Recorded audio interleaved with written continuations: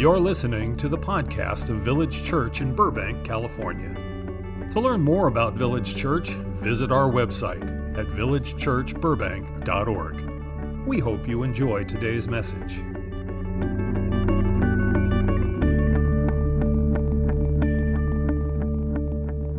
Well, good morning. You'll notice that whatever's in your worship folder by way of outline that we're not using today, we're going to be looking at the judge Deborah in the Old Testament, Judges chapter 4 and 5. And there is no outline because of a technical problem. I got the flu on Tuesday, and so I didn't get anything written up. So at any rate, this is all in my mind, the outline, and on my tablet. So feel free to take notes if you wish. So if you look in your Bible to the book of Judges, chapter 4 and chapter 5, we're going to look at Deborah, the only woman judge that we find in the Old Testament. Very interesting story. It takes place during the period of time between when Joshua kind of moved the Canaanites out of the Promised Land and Israel took possession, and then the time of the kings when King Saul took over as king. And so it's a good period of time, a couple hundred years take place in there. And one of the characteristics is what we find in the very first line of chapter 4 in the book of Judges. So if you look there, the Israelites again did what was evil in the sight of the Lord. You know, about 11 times through the book of Judges we read this. And again, the Israelites did evil in the sight of the Lord. And so the Lord, ends up being persecution and oppression. They cry out to the Lord. The Lord sends a deliverer in the form of a judge. And they have like 20, 30, 40 years of rest. And then it says, and again, Israel did evil in the sight of the Lord. Isn't it interesting how often we revert? We have this, some of you guys just came back from Israel. You're on this high. You had this incredible encounter with God in many places. It was awesome. 6 months from now, you're going to be looking for another moment like that. Because, again, one of the hardest parts of the Christian life is to maintain consistency, isn't it? To have a consistent walk with Jesus. You know, to have day by day by day being a consistent pattern that we find. That's why it's so important to develop a routine. As Ryan has been teaching us in terms of daily devotions, in terms of finding a system or a format that keeps us centered, keeps us focused on our relationship with the Lord. Well, the text continues, and it says, the Israelites again did what was evil in the sight of the Lord after Ehud died. He was the previous judge. So the Lord sold them into the hand of King Jabin of Canaan, who reigned in Hazor. Now that's another interesting note here. King Jabin, it's a word that actually means the head of all of the Canaanite tribes. They had already been defeated by Joshua, and he had run them out of the land. And now some 80 years later, they had come back, and now they are oppressing Israel. In other words, Israel didn't destroy the evil influence. They just kind of moved them off to the side and got on with other things. And now over time, it has come back. They have come back. And that becomes a lesson for us as well, is that you can't just ignore something. You have to remove something that God calls you to get out of your life. Don't just remove it, get rid of it. Don't just push it aside. They come back. King Jabin comes back. And now he has a commander of his army, was Sisera, who lived in Hashereth HaGoyim. Goyim, the word, he was a non-Jew. In fact, Sisera is part of a Phoenician tribe that was thrown out of Greece by the Greek armies, and they took up residence here in the Middle East. In the land of Canaan. And one of the things, in fact, they're the precursors of the Philistines. And so one of the things that the Philistines were able to do was to forge iron ore into steel. And so this is right at the end of the Bronze Age and the beginning of the Iron Age. And this guy Sisera and his men made all of the swords and all of the metal implements. And it was kept as a big secret. No one else knew how to do that except them. So if you wanted weapons, you had to go to them. If you wanted plowshares, you had to go to them. If you wanted an axe, you had to go to them. They controlled all of the weapons in this area. And they had them, and Israel didn't have them. Now, he was the commander, he was the mercenary whose responsibility was to make the Canaanites increase and to keep all of their enemies down. And so it says here in the text, then the Israelites cried out to the Lord for help, for he had 900 chariots of iron and had oppressed the Israelites cruelly for 20 years. And so for the last 20 years, this guy who had all the weapons made Israel's life difficult. If you read in the next chapter, in chapter 5, you'll find that they had scattered into the hills and were hiding in the hills.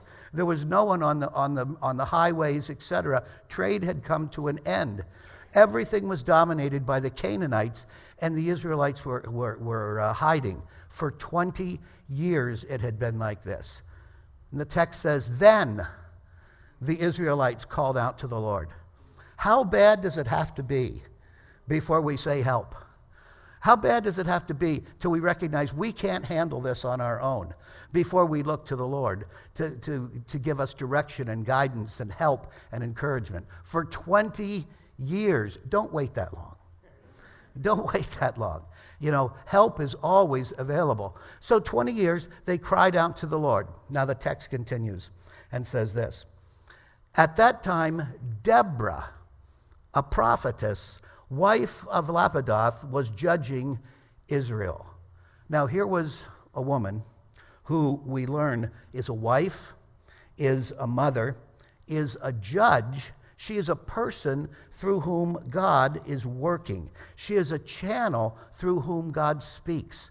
She had a relationship with the Lord. People trusted her that when they asked her a question, she would give them God's answer. Now, you'll notice that it says here, she used to sit under the palm of Deborah between Ramah and Bethel in the hill country of Ephraim. Now, this is a judge that people would come to and ask their questions for spiritual direction. If they had a difficulty with another person, they came to her for a judgment. And notice, she's about 30 to 40 miles south of Shiloh, which is where the Ark of the Covenant was, which is where the priests were. The priests had been so corrupted during these days that nobody went to the priest for instruction. They went around the priests and came to Deborah and asked her because she had the wisdom of the Lord.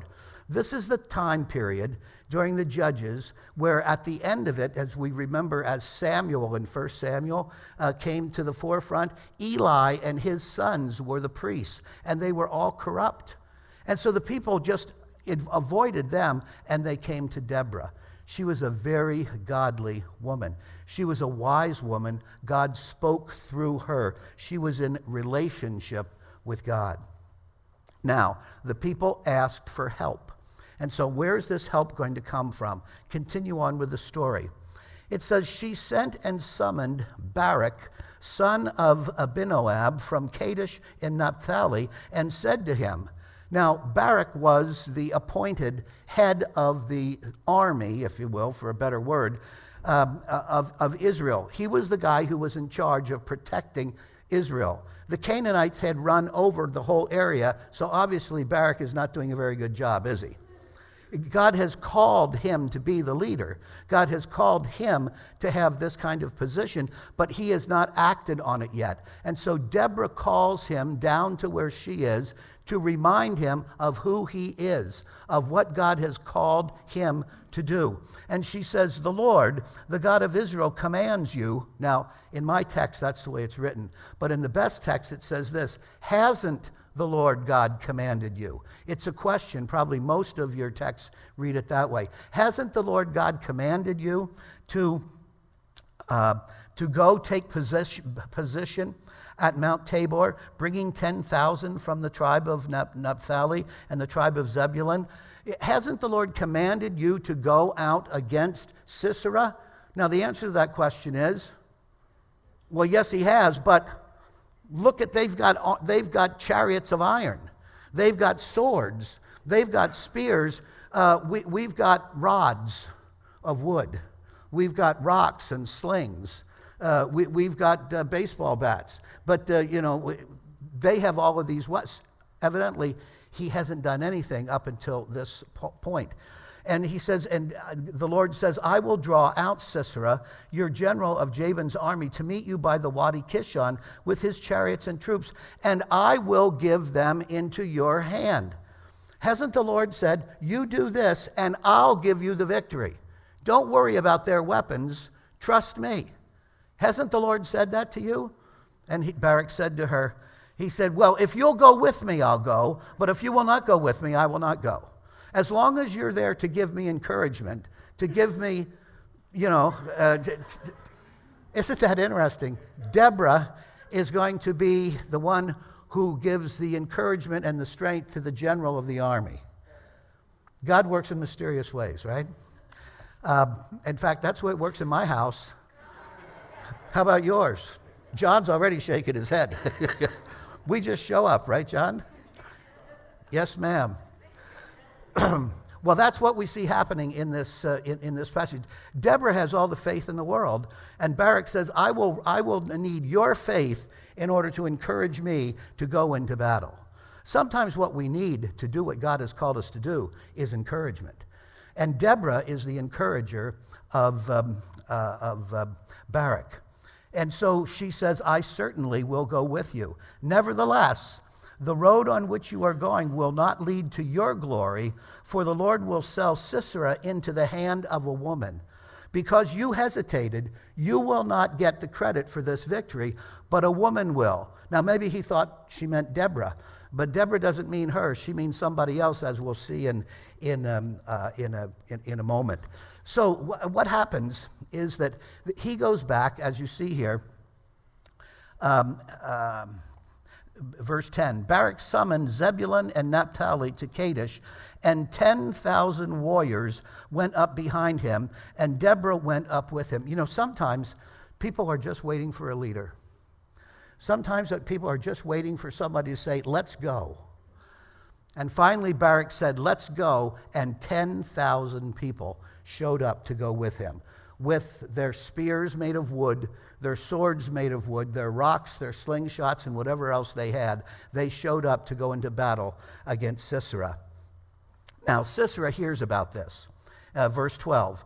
When Sisera was told that Barak, son of Abinadab, had gone up to Mount Tabor, Sisera called out all his chariots, 900 chariots of iron, and all the troops who were with him from Harosheth HaGoyim to the Wadi Kishon.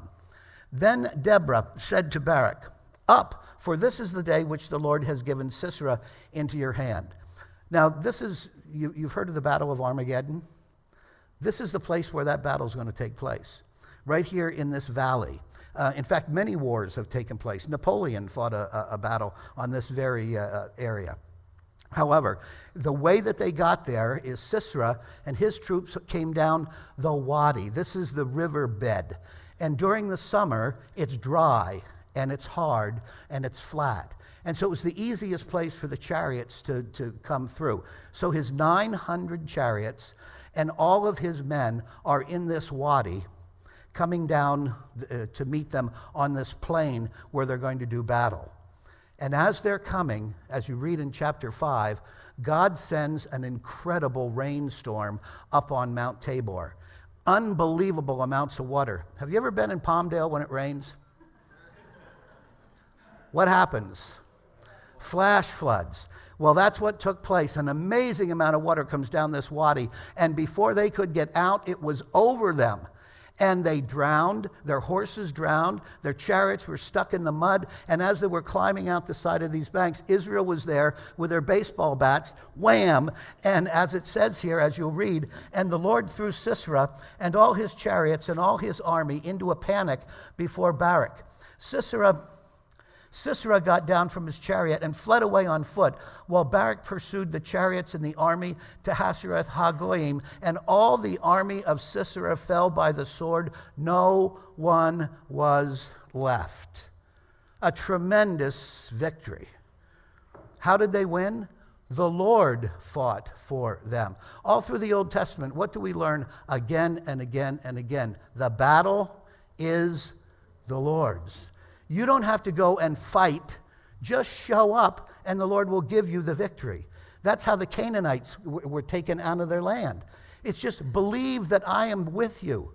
Believe that I am in charge. Believe that my will is going to be done. It's not up to you, it's up to me, and I'm going to do it. And the Lord gave them complete victory.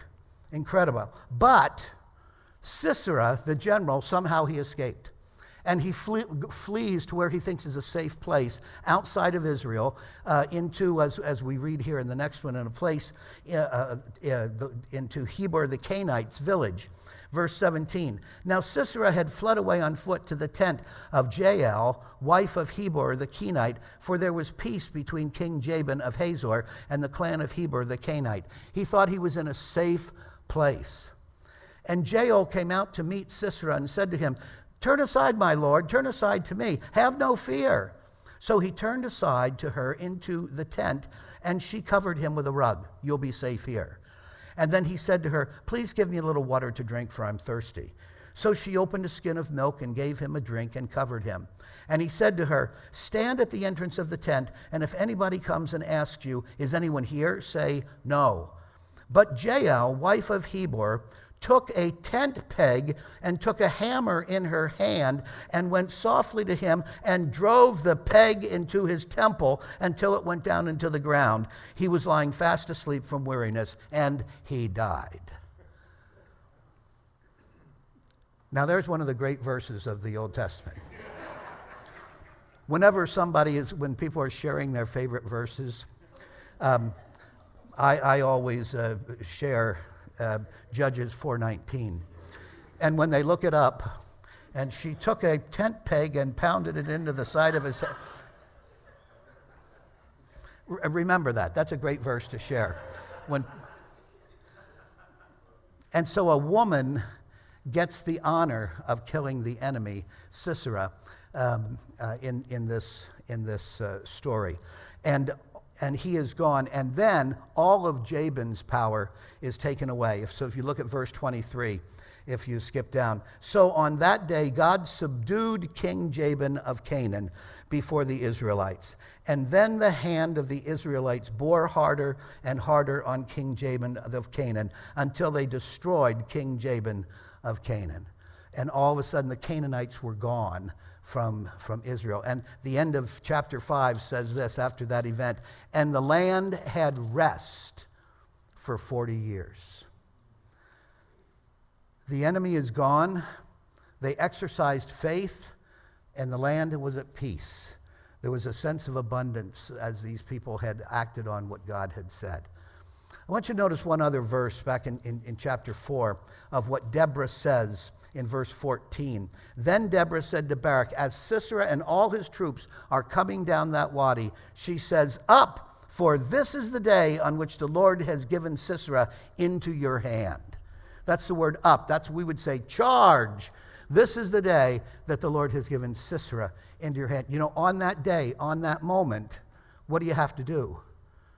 You have to charge. You have to get up. You have to get going. You have to take advantage of the moment. How many times in Scripture are we told about the moment? Are we told about this is the day? This is the day that the Lord has made. Let us rejoice and be glad in it. Not tomorrow, today. Today is the day of salvation. Today, this moment. That's one of the big pieces of this story. And so as we think about this story, there's some things that kind of come to my mind. Sometimes I call them thoughts and sometimes applications, but there's some things that come to my mind that I'd like to talk to us about as we are here this morning. The first is this, the issue of Israel up and down. God delivers them. They have 40 years of peace. You know what happens after the 40 years? If you go to the next chapter, and again, Israel did what was evil in the sight of the Lord. This up and down. See, how do you maintain a sense of consistency? Faithfulness grows out of a personal relationship with God. That's why it's important not to have just knowledge about God. Being religious is not enough to keep us consistent. Just having a religious practice that we follow. It's a relationship with God. We talk about a personal relationship with Jesus Christ because that's what it is. If we're going to know God, it's through Jesus Christ. It's through a relationship. Relationships involve conversation. They involve listening. They involve spending time together. They involve doing things together. They involve being responsive to each other's needs, etc. It's a relationship. Religion is never enough of a motivation. Only relationship can keep us from falling over and over and over again. So it's relationship. And that's what this story is about. It's about Deborah has a relationship with God, and God is able to use her in ways that impact the nation and brings them abundance for 40 years through this one woman. Here's a second thought. God uses people who are willing to be used and who will follow him unconditionally. Two things. He uses people who are willing to be used. It's not like, God has to pull somebody who's running that direction to get them to move in the right direction. He discovers people who are willing, who want to be used. It's Isaiah. When Isaiah encountered the Lord, he saw the Lord. His next response was, when the Lord said, who can I use? Who will go for me? Who will represent me? Remember what Isaiah said? Here I am, Lord, use me. I'm available. I think that's what God calls us to be. We all can't be spiritual giants that become Billy Grahams that have outstanding impact on the world around. That's not who God calls us to be. But he calls us to be available because from time to time, God has something for us to be, for us to do. And if we're available, and if we're willing to do unconditionally whatever it is he asks us to do, great things can happen. God can use anybody to accomplish great things if they are willing to be used. And so one of the questions this story asks us is, are we willing? Are you willing for God to use you, or are you hoping that when he calls, you're out of the room? Are we willing to be used, and will we follow him unconditionally? Now, sometimes, like Barak, sometimes we need encouragement, don't we? We need encouragement to be used. That's why worship is so important. Do you remember that passage in Hebrews chapter 4 where he says, hey, don't neglect meeting together of yourselves together, but he said, instead, come together and encourage each other as long as it's called today. Spur one another on is the word that he's saying. What he's saying is, when you're here with your brothers and sisters, we're much more apt to be able to hear what God is calling us to do. And it's harder to hide in a group. We are encouraged by each other to say, yes, Lord, I will. Especially when we see others saying, yes, Lord, I will. We're encouraged to respond. And so sometimes we need encouragement. And one of the things that church is to be good at is encouraging each other towards good works, to the things that God calls us to be and to do. Here's the next thought. Sometimes it seems to us that the enemy's weapons are too great for us to fight against. Seems like Satan has everything lined up on his side of the ledger, and we just don't have many resources on ours. He's got the lawyers, he's got the, all of the stuff. It seems like we're always in the minority. It seems like we're always behind the dime. And sometimes we get intimidated. It's easy to get intimidated. But here's this story says, the enemy's weapons might be too great for us, but they're never too great for God. And so our task is not to focus on how difficult the task is. Our task is to focus on who God is. God is the one who has everything that we need to accomplish whatever it is that he calls us to be. As a husband, as a wife, as a parent, as a teacher, as in your job, in your neighborhood, at church, wherever you are. It seems that there's things that God's calling us to be, and it just seems too difficult to be it. We look at the other person and say, I just can't be that with this person. Don't look at the other person. Look at God. His resources are greater than you will ever need. He's all you will ever need. And that's why you were encouraged throughout Scripture. Are you going to walk by faith or are you going to walk by sight? If you walk by sight, you're not going to go very far. But if you walk by faith, you can kill the enemy with a tent peg. See, that's the idea. D.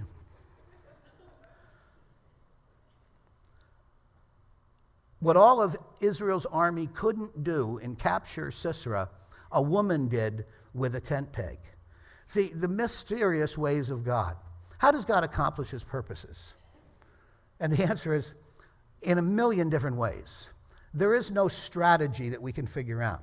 He does what he wants to do when he wants to do it. I mean, just think about Christmas. I've got to get my son to come into the world.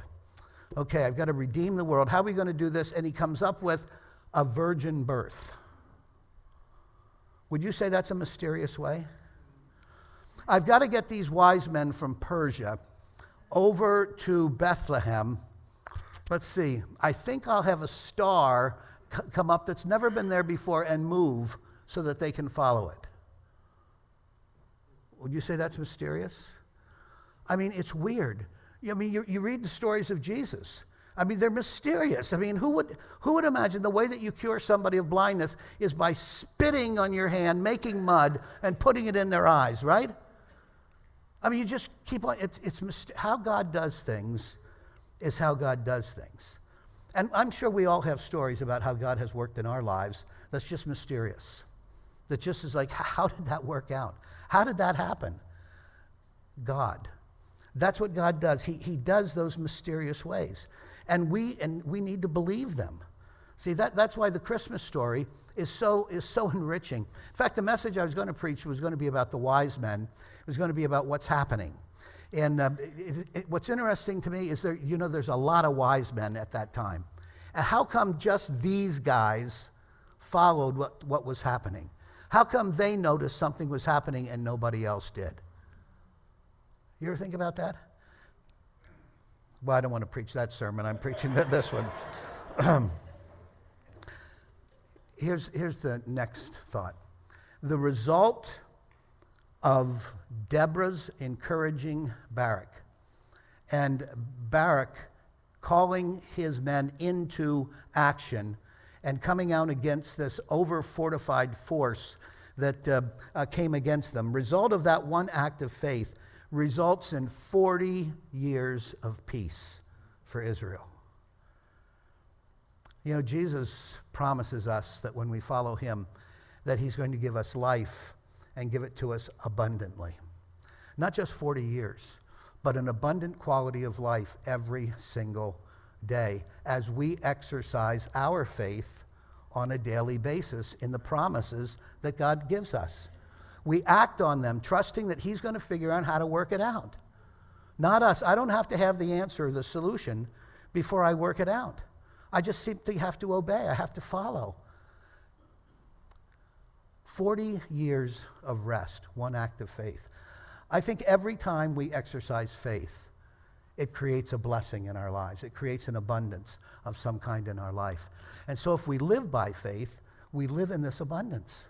We live in the satisfaction that comes from being in a relationship with Jesus day by day by day. And there's joy. As we've talked before, there's this subterranean joy that nothing can take away because he keeps pouring more into our lives than we can ever give away. It's the way he enriches us.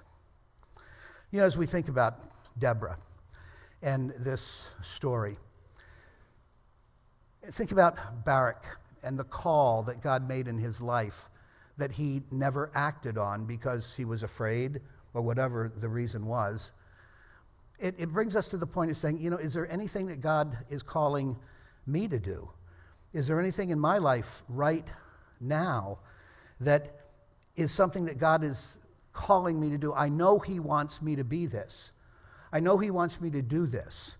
I know he wants me to deal with this in my character. I know he wants me to get rid of this in my behavior. I know this. He's spoken to me about, but I've not yet done anything about it. Maybe today, being with your brothers and sisters in worship, singing these songs, focusing our attention on him in prayer, listening to his word, maybe this is an encouragement to you to say, today I'm going to get up, I'm going to charge, and I'm going to put my faith in what I know God has promised me, and I'm going to be the person he's calling me to be. Can you hear that this morning? Let's pray together. Dear Jesus, thank you so much that you don't let us alone. Thank you so much that when you call us, you promise that you'll equip us. You promise that you'll be with us. You promise that you'll give us everything that we need. Lord, may we hear your encouragement as we are here in this place today, that we can do what you've called us to do, even though it seems impossible, even though they have iron weapons and we just have wood. Lord, with you, all things are possible. Lord, give us that kind of faith today to put into action what you're calling us to be and do. I pray this morning in Jesus' name. Amen. Thank you for listening to today's message. To learn more about Village Church, visit our website at villagechurchburbank.org.